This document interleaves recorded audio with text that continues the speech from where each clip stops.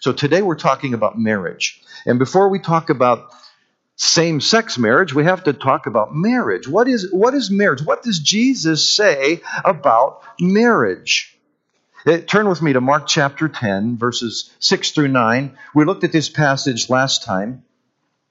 We looked at the whole passage, but I want to focus in on just a couple of verses. And here's the question that I want you to reflect on today. What is marriage? What is it? And as a follower of Jesus, what does Jesus say marriage is? Okay? And let's focus in on verses 6 through 9. We could look at other passages too, but I want to focus on Mark 10 because it's a seminal passage. There's just so much here. So Mark 10, this is where the religious leaders, the Pharisees, come to Jesus and ask him if it's okay to get a divorce for any and every reason. He says, what did Moses command? They said, oh yeah, Moses said we could as long as we fill out the right papers.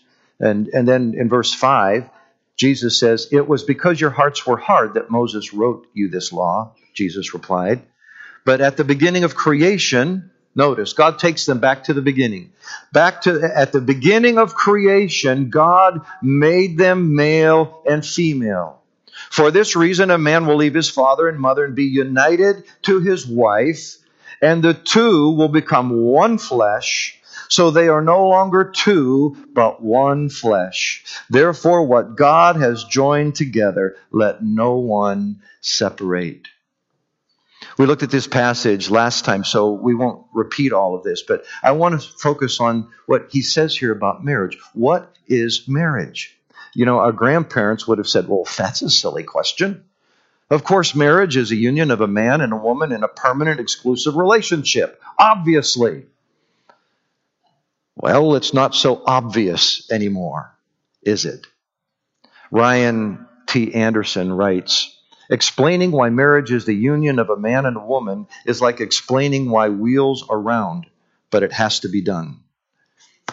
So let's try to explain what is marriage. On June 26, 2015, with its decision in Oberfeld versus Hodges, the Supreme Court of the United States brought the sexual revolution to its apex. This has been starting really since the 60s, you know, the whole hippie thing in the 60s. And marriage has been under assault for all these years. And now we've really come to, you know, all that we're at today. So they redefined marriage by a vote of 5-4. Do you realize that? 5-4. So close. They overruled the will of the people and made same-sex marriage the law of the land by a vote of 5-4. And so what is marriage? Well, the Supreme Court, they wrestled with this, and they heard all kinds of opposing sides and views, and the Supreme Court ended up buying into what is called the consent-based view of marriage, which basically says that marriage is any consenting adults for any reason. Usually the reason is love, but the big thing is any consenting adults. And hey, love is love, right? How many of you heard that phrase? Love is love. So some years ago, I was watching the Glee, the TV show, and I loved the music, tremendous music on that show Glee. But I quickly realized that they had a gay agenda. Some of their characters were gay, and they had a Christian high school student who was having some problems and questions about, well, you know, how should I relate to these gay friends of mine here in high school? And finally, he just came to accept them. He said, hey, love is love, right? And it's affirming. And, you know, that was kind of the argument of love is love. So, you know, everything's okay. And so you need to understand that Hollywood mainstreams these ideas and then government mandates them. Hollywood is the new discipleship. Hollywood is discipling our culture and mainstreaming all of these ideas. And then government gets on board and mandates what has become pretty much mainstream in a lot of ways. That's what's happened the last few decades. Hollywood mainstreams and then government mandates them. So is this what marriage is? Just any consenting adults for any reason? Or is marriage more than that? The biblical view of marriage could be called the comprehensive view of marriage. Ryan Anderson and others explain this view, and it actually conforms very nicely to what Jesus says here in Mark chapter 10 about marriage. Marriage is comprehensive in that it comprehends or includes every aspect of your life, and it impacts all of society. Marriage unites your minds and your bodies and your lives in a way that no other relationship does. Marriage is fundamentally unique and different from all of your other relationships. Marriage is intended to be exclusive. Let's look at these. Marriage is intended to be exclusive, permanent, monogamous, and complementary. So marriage is intended to be exclusive. Your loyalty, your sexuality is exclusively to your spouse. You say yes to one person and no to everyone else. It's an exclusive relationship. And it's permanent till death do us part. Not till I no longer feel like it or someone prettier or richer comes along. And marriage is monogamous. Mono meaning one. Gamos meaning wedding. Wedded to one. Not polygamy. Now, I know, what Bible has polygamy in it. What about Abraham and King David and all that? We talked about that a couple sermons ago, but everywhere it talks about polygamy in the Bible, there were problems. And so whenever, just because some people had multiple wives, it's not indicating what we should be doing. It's just describing what they did. So you have to go with the teaching of Scripture.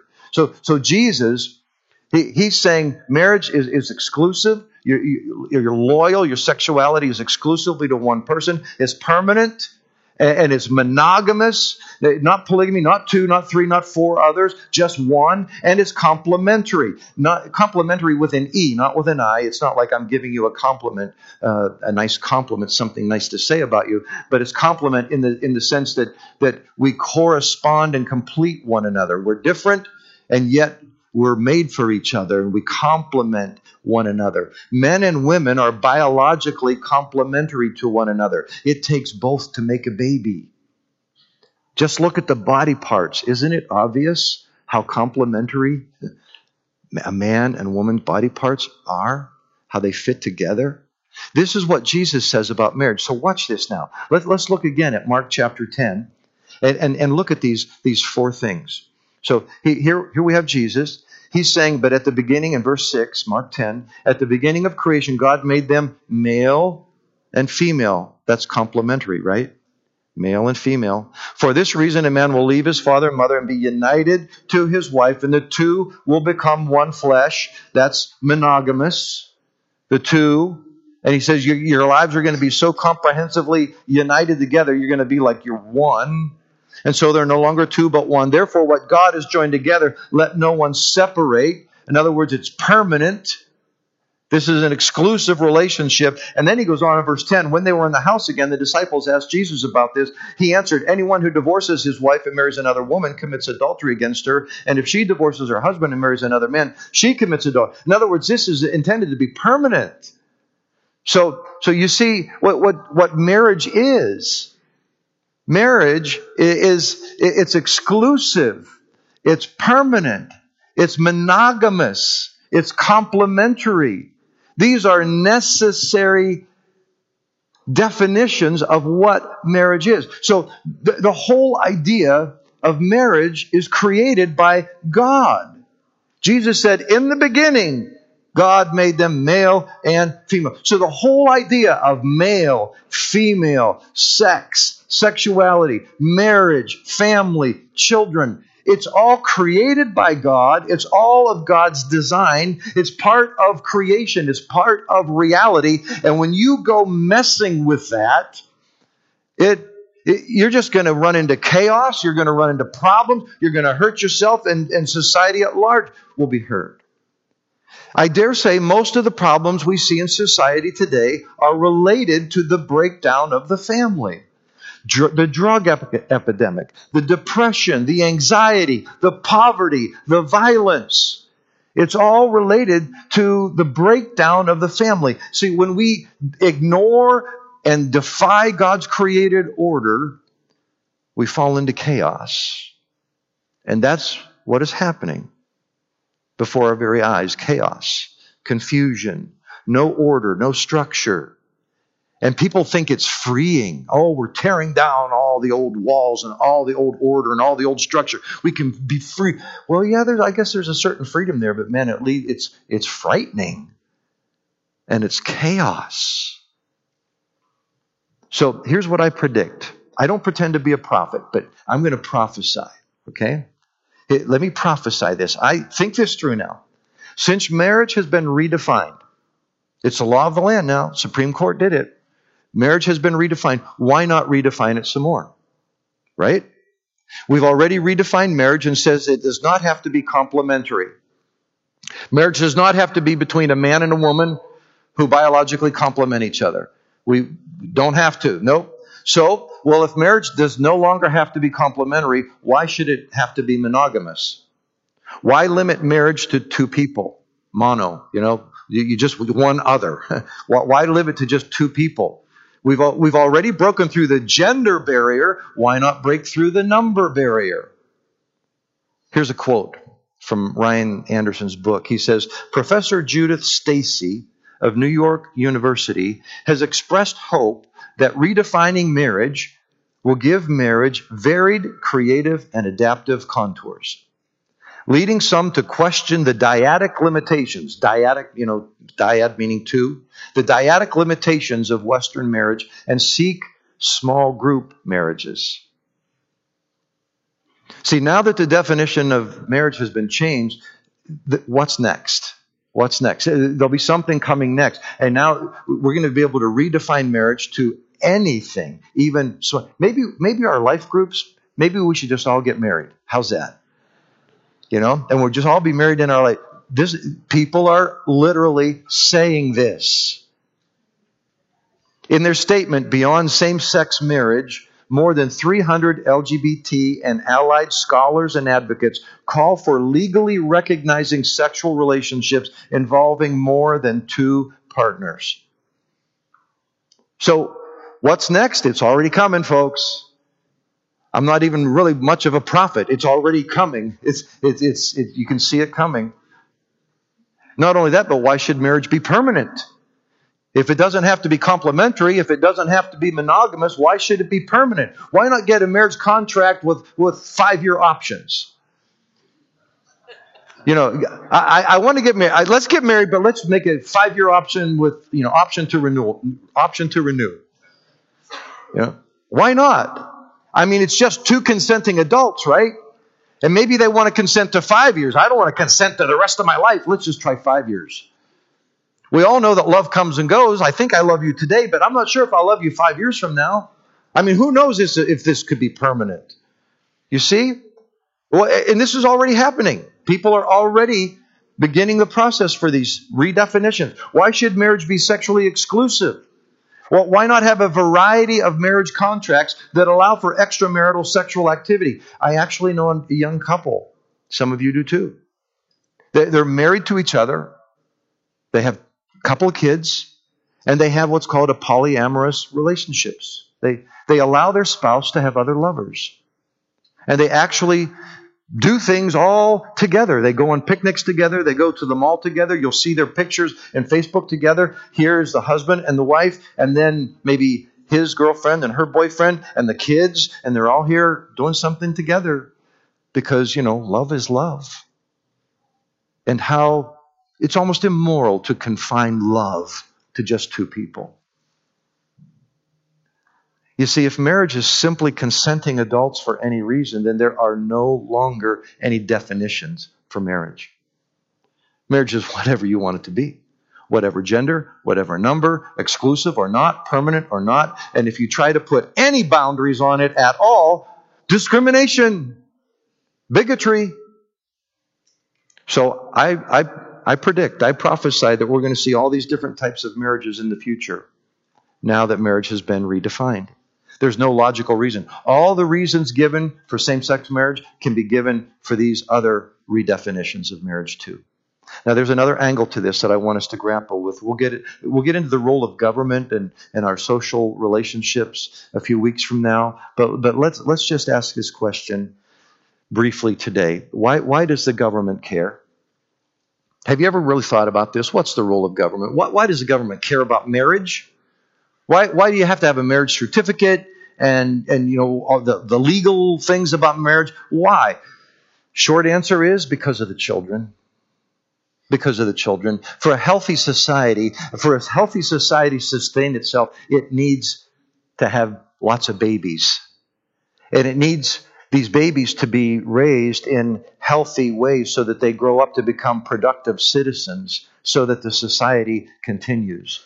So governments have always, in one way or another, been regulating marriage because they understand that the society, the government has a vested interest in this. We need to keep our society going. We need to have healthy, productive citizens. And the best way to do this is marriage, where a man and a woman are raising healthy, productive children.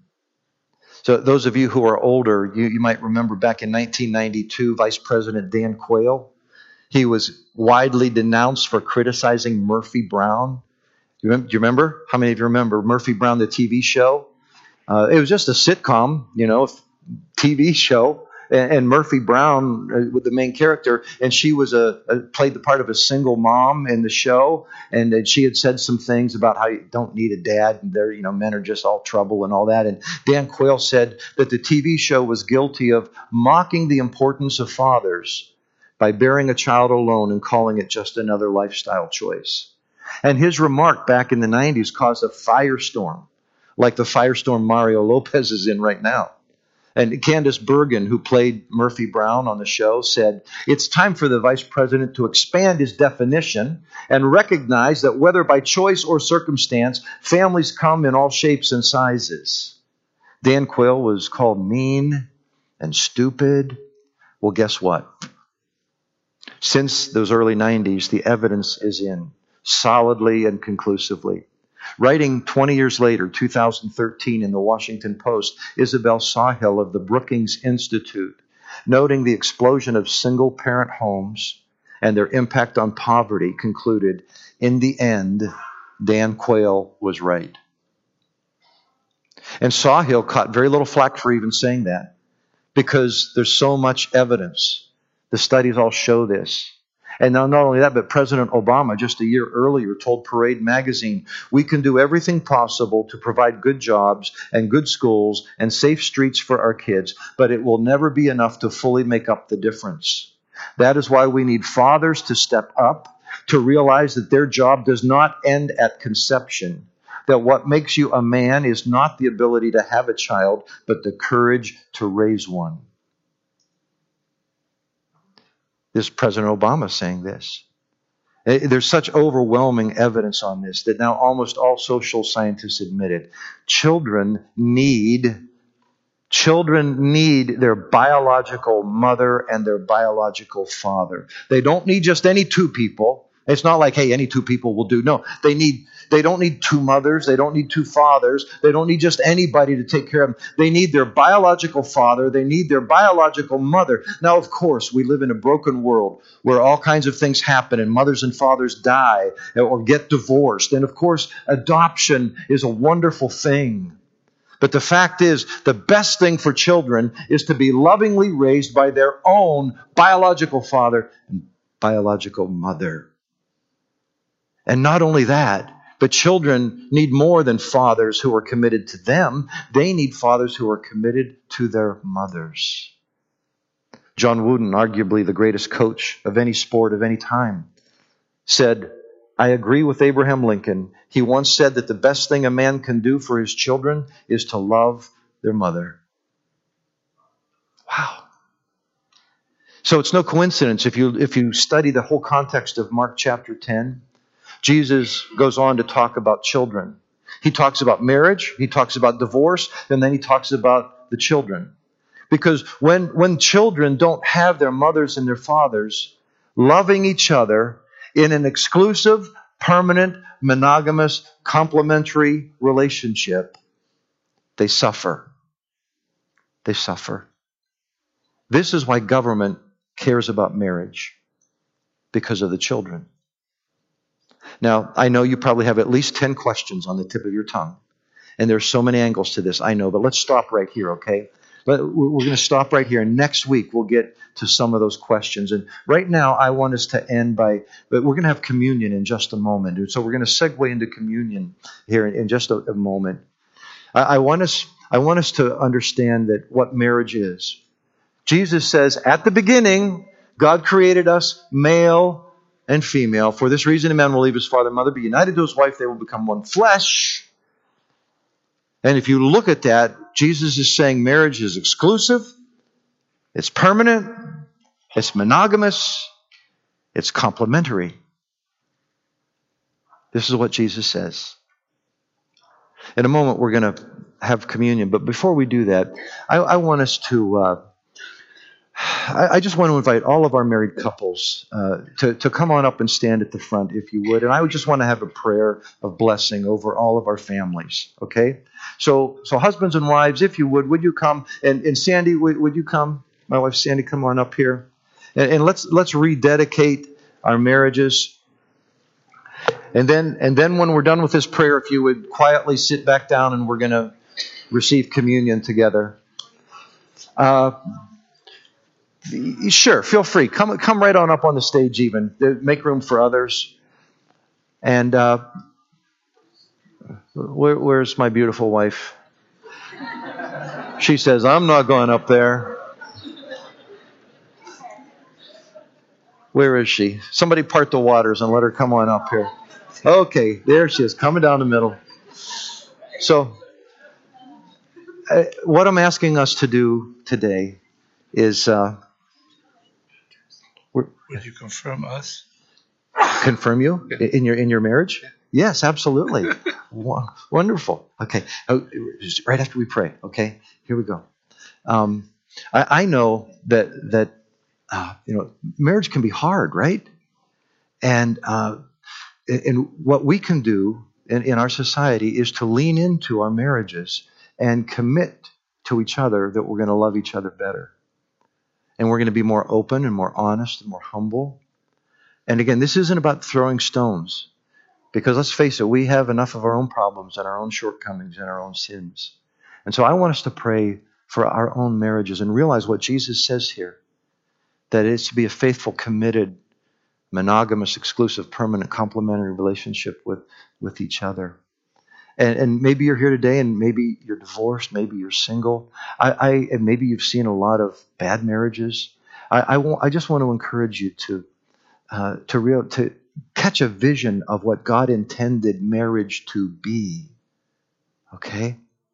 And we all fall short of that, I know. I mean, it's taken me like 40 years to get Sandy in shape, so. The truth is, she is so patient with me. And I love you, honey. And let's just pray right now. Heavenly Father, we just offer our marriages up to you. And Lord, I know we try to grapple with all that's going on in our society today. It's so easy to throw stones. Whatever you believe, whatever side you're on all these issues, it's just so easy to throw stones. And Lord, help us to just put down our stones. And yet help us to have the courage to speak truth and to live truthfully. Give us the courage that we need, Lord, and the humility that we need. And I pray for our marriages. It's hard. It's hard to have a good marriage. So, Lord, give us that strength. Give us that wisdom. Give us that commitment and dedication to each other. I pray for all of our marriages, Lord, that you would take us to new levels in love and commitment and holiness. And Lord, I pray for those who are single. And Lord, I know that sometimes you call us to be single. And that's a wonderful calling as well. I pray for our single people that maybe they feel like you've called them to be single. And that's a beautiful thing. And I pray that you would give them the strength and grace to be sexually pure and to be a good witness in our society. Lord, and for any of us who are struggling with same-sex attraction, feeling some transgender dysphoria, whatever it might be, Lord, help us to be kind and sensitive to one another and to grapple humbly with these things together. Lord, bless our marriages, we pray.